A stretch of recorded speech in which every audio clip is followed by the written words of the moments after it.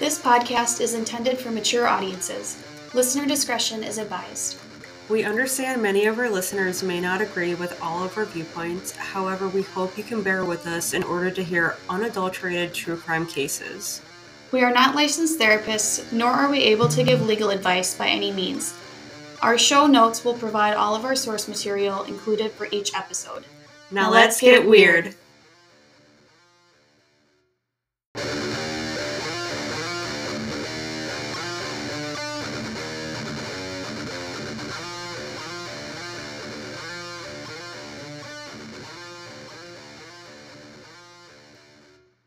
Welcome back, sinners, to another week of All the Sins Worldwide. We are here today to discuss a case that Mims has brought forward for us. And like she had said last week, it's a good one and you don't want to miss out on it. So I'm excited to hear about what she has brought us today. Okay, so I'm going to talk about the Gilgo beach murders. Are you familiar? I have heard of that before. That name is very, very familiar. And I remember watching like a really brief video about it once, but I don't really remember much about it. So I'm excited to be refreshed. Yeah, it's a pretty well-known case, and it's kind of developing right here and now. So I'm excited to talk about it and give everybody a refresher and an update all in one. So let's get into it. All right. I got my sources from the New York Post, NBC New York, and The Independent.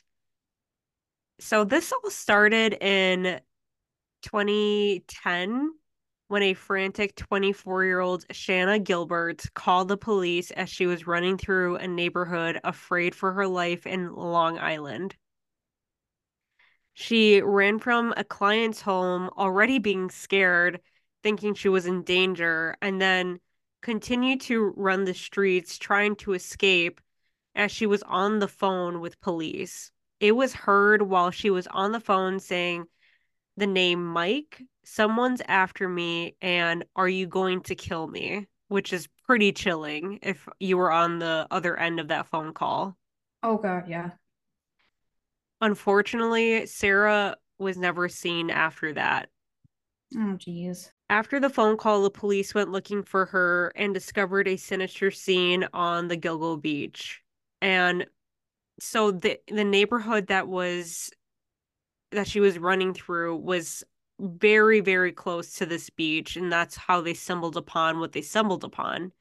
So, throughout an entire year, investigators dug up body after body that was buried deep under the sandy beach and marshy area.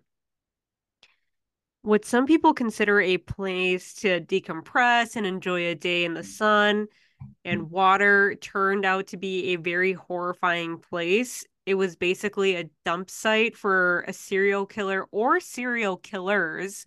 Oh.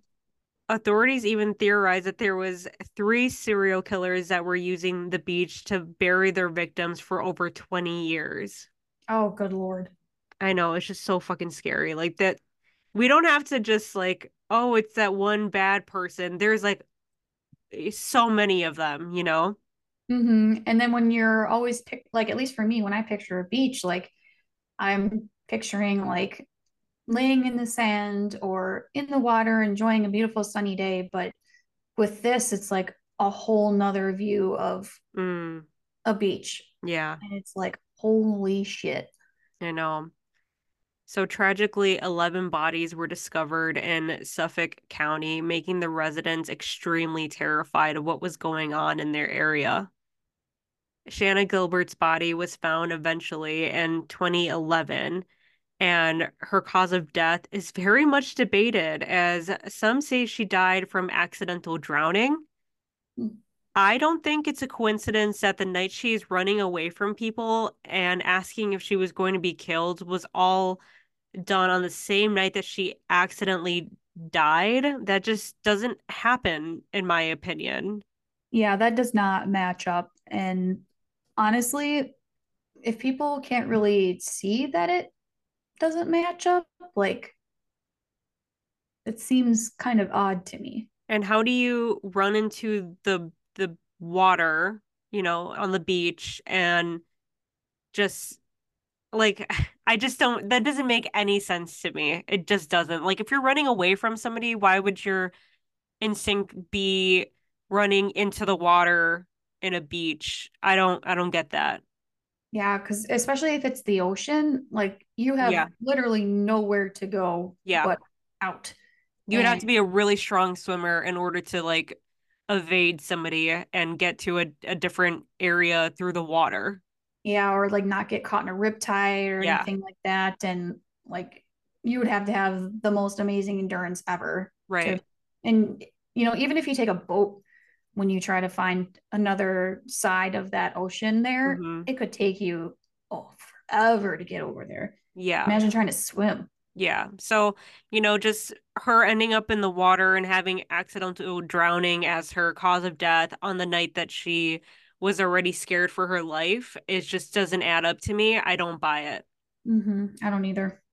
So, let's talk about the victims who were found. On December 11th, 2010, the remains of Melissa Barthélemy were discovered. Then on my birthday, December 13th, 2010, Maureen Bernard Barnes, Megan Waterman, and Amber Lynn Costello were found, and very closely, I might add, like making me think that their remains were buried near each other by one singular person.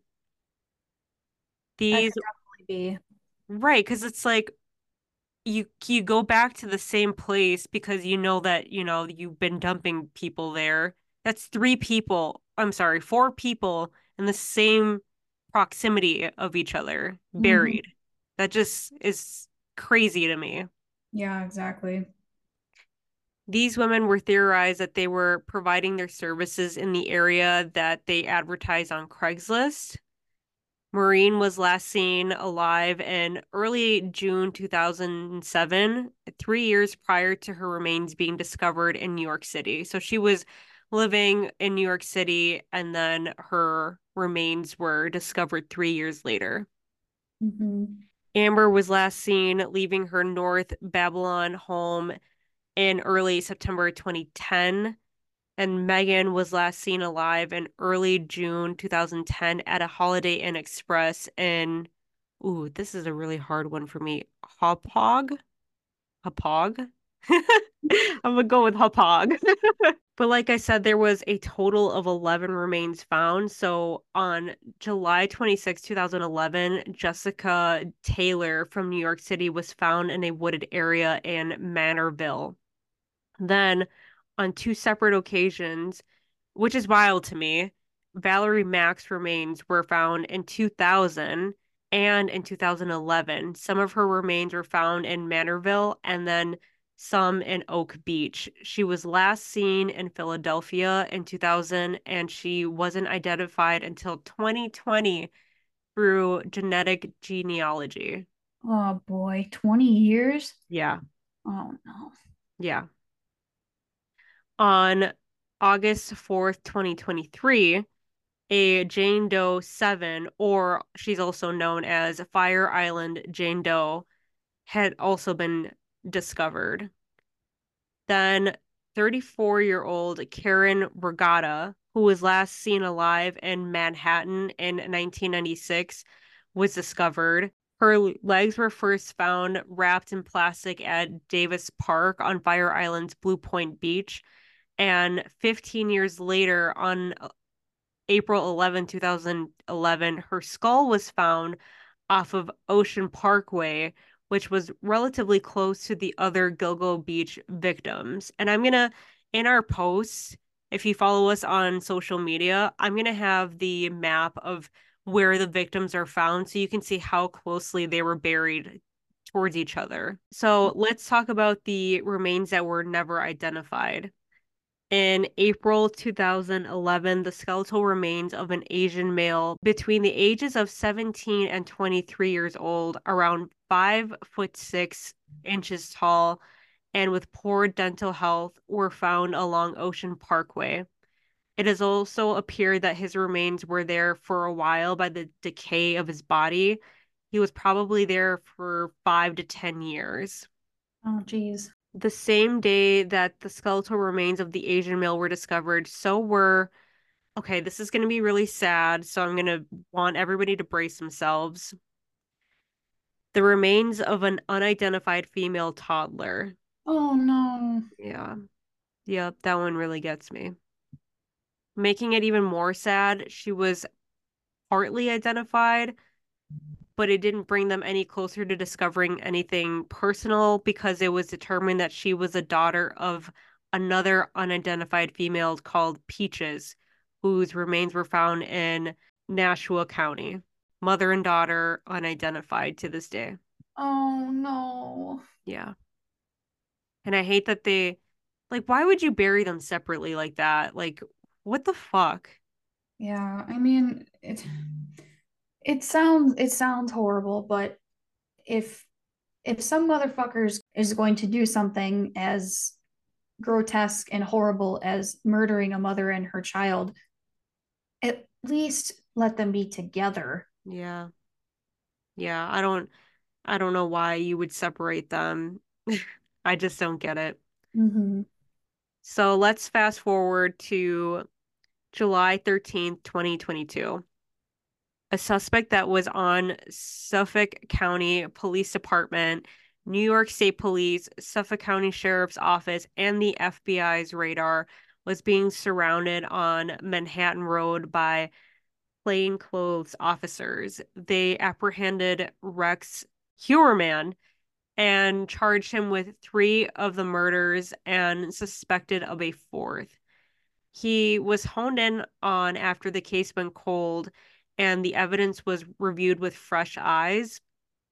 So they never gave up on this case. They never were like, we're going to shove this in the corner and not revisit it. They were constantly working on it. And every time there was like a new person that was, somebody retired and then they were replaced, they were like, okay, let's look at this in a different way. So I'm really happy that they never gave up on this case. Yeah, for real. In 2023, his car was linked to be the same Chevrolet Avalanche in the area when Amber Lynn went missing. So let's talk. I hate talking about him, but let's talk about him because we're gonna have to. So he is the president of architecture of an architecture firm, RH Consultants and Associates, a company in which he founded in 1994. He publicly claimed that he was born and raised in Long Island, but had been working in Manhattan since 1987. The bodies that were dumped in Long Island and a lot of the women that were discovered were living in New York City is highly suspect to me. Like his firm was located Midtown Manhattan, which is the last places that some of these women were seen by their friends and family. And then for them to be buried in Long Island, where he has been born and raised and has never moved from, is just red flags are being thrown. Yeah, they're just everywhere. Like as soon as you were starting to talk about it, I was like, at certain points, the little red flags are just popping up on my brain, like red flag. And I was like, oh, Yeah. gee. But what really is not a coincidence is that some of the phone calls made from his office were traced to calls made to some of the victims. Oh, no. Yup. On top of that, he was caught on surveillance doing some shady shit. People that knew him also called him creepy and arrogant, which to me, if that's how people are describing you, I don't want to personally know you. Nope. A woman by the name of Dominique Vital, who professionally knew him but never worked with him directly, stated that he repeatedly called her and left her creepy voicemails. Ugh. Mind you, he was married twice in his life, meaning that he was married at the time that he was being gross to other women that had like nothing to do with him. Gross. Some of his neighbors stated that they barely made any contact during the 20 years him and his family lived there, and others stated that the kids would avoid his house during trick or treat. I would too if I were those kids. You kidding me? Yep. But some of them were like, yeah, he's a family man. He's always been nice and blah blah blah. He keeps to himself. So it's like I don't know. I feel like if people have something that bad to say about you, I tend to listen to that more than the, oh yeah, he waved to me when I was taking out my trash, you know? Yeah, exactly. It's kind of like when, if you go a day, like you're doing something all day and you just get nothing but compliments, but then there's Hmm. that one negative thing that somebody says to you or says about you, that's all you can think about. Yeah.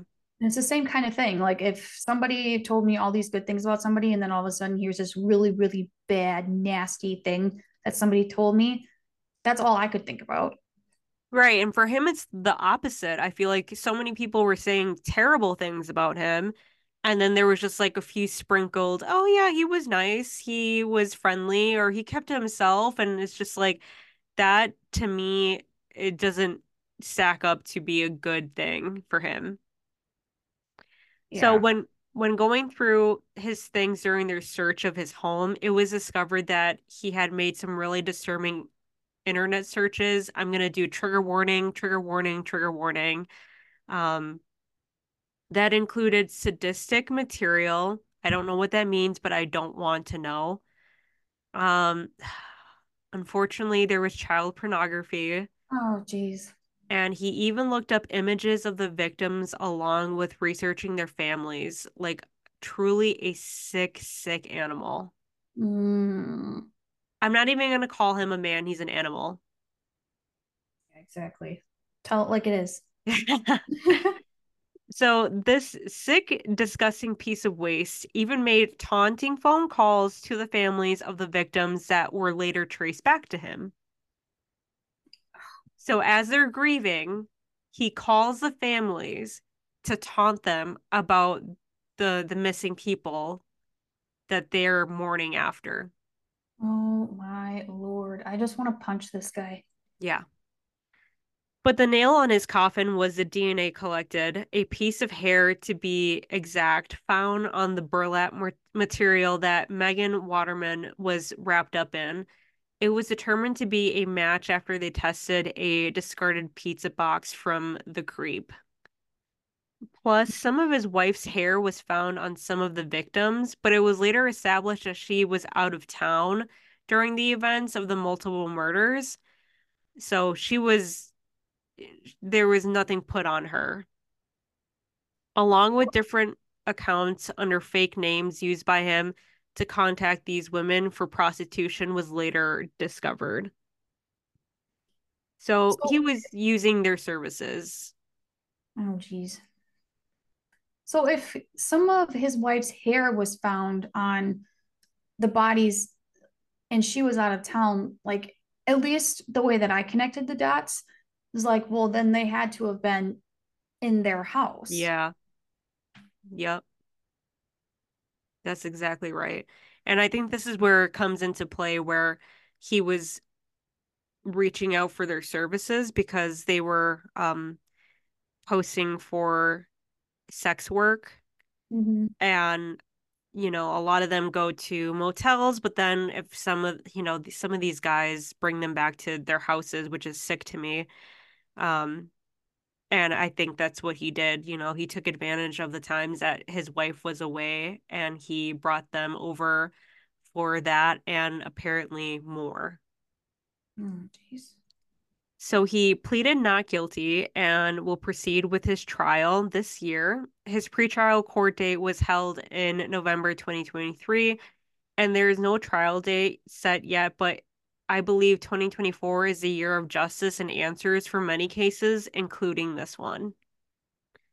I kind of had that feeling too coming into the year. I was like, there's going to be a hell of a lot of justice served in 2024. If there's I, anything that's going to come out of this year, that's what I'm hoping for, is a I year of really, justice. I really agree with that. I feel that too.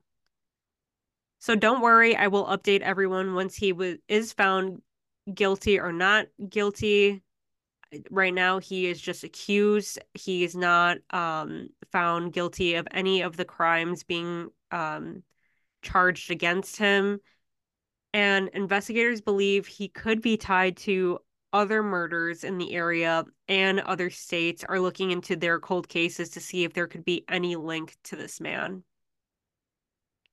And I'm a little annoyed that this family just his family, his wife and his children just got a $1 million deal for them to participate in a documentary. Oh, Like, yes, it sucks for his family to have this man in their lives, but what about the victims? What yeah, about their seriously. families? They're not getting a deal, they're not getting money, and they're the ones who truly suffered. They tragically lost a loved one, and it just makes me sick that I know he's not profiting from it, but like they had nothing to do with the crimes that this man committed. Like, why are they getting a fucking deal? Yeah, and then having to just like relive everything that happened, like, no thanks. Yeah, I just, to me, too soon, and it's just kind of gives a bad taste in my mouth. I don't like it. I think that if anybody deserves restitution, it's the families of the victims. You know, they had to bury somebody that they loved. They had to come to terms with that they're never going to see their loved one again, and they get literally nothing. Exactly. So that is the case of the Gilgo Beach murders. Like I said before, I'm going to be updating once we have more closure on this, whether that be this. I'm assuming it's going to drag out for a long while with this case just because of I'm sorry, all the victims involved, and I'm sure that he's going to put up a fight too. So we'll see how long it takes, but I definitely will be updating everybody on how it goes down. Oh man. Thank you for bringing that to us. It did really, really good. Thank Like, you. because I know that now that you were like after listening to it, Yeah. um, I've never, well, I've heard this case being referred to as like the Gilgo killer or like the Gilgo murders, but I've also heard it be referred to as the Long Island serial killer. So I think Mm, I knew I've heard of it from somewhere, and I'm yeah. like, well, it's the same thing. It's the same guy. Yeah. And I heard of the Shanna Gilbert case separately, not tied to all of these before, Mm-hmm. on another podcast episode. And I thought it was like the most bizarre thing that just like the way that it all went down for her. Like I just briefly covered what she went through because I wanted to get into all of this. But if you want to go listen to Shanna Gilbert's case, I'm sure there's a ton of people that have covered it. It is really bizarre. It makes my heart, thrash against my chest because of how scared she must have been. Mm-hmm. So that's how I heard of this whole case all put together. All right, sinners, make sure to tune in next week to hear one of Jess's cases. I'm sure we're going to be just completely shook at that one too. And we're really happy that you're along for this ride with us. Yes, thank you all for tuning in with us, and we will see you next week. All right, bye. Bye.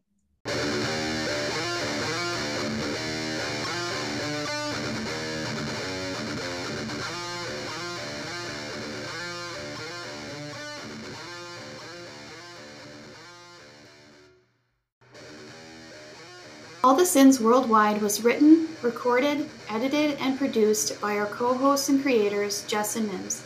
We truly want to thank our listeners, collaborators, friends, and family that continuously support us and for all the love we receive. If you enjoy our show, please give us a glowing review and rating on Apple Podcasts and Spotify. Also, follow us on Facebook and Instagram to see what we're up to. And email us your sinner tales at allthesinsworldwide@gmail.com. Episodes of All the Sins Worldwide are available wherever you listen to podcasts, so make sure to subscribe and like us on your favorite streaming platform.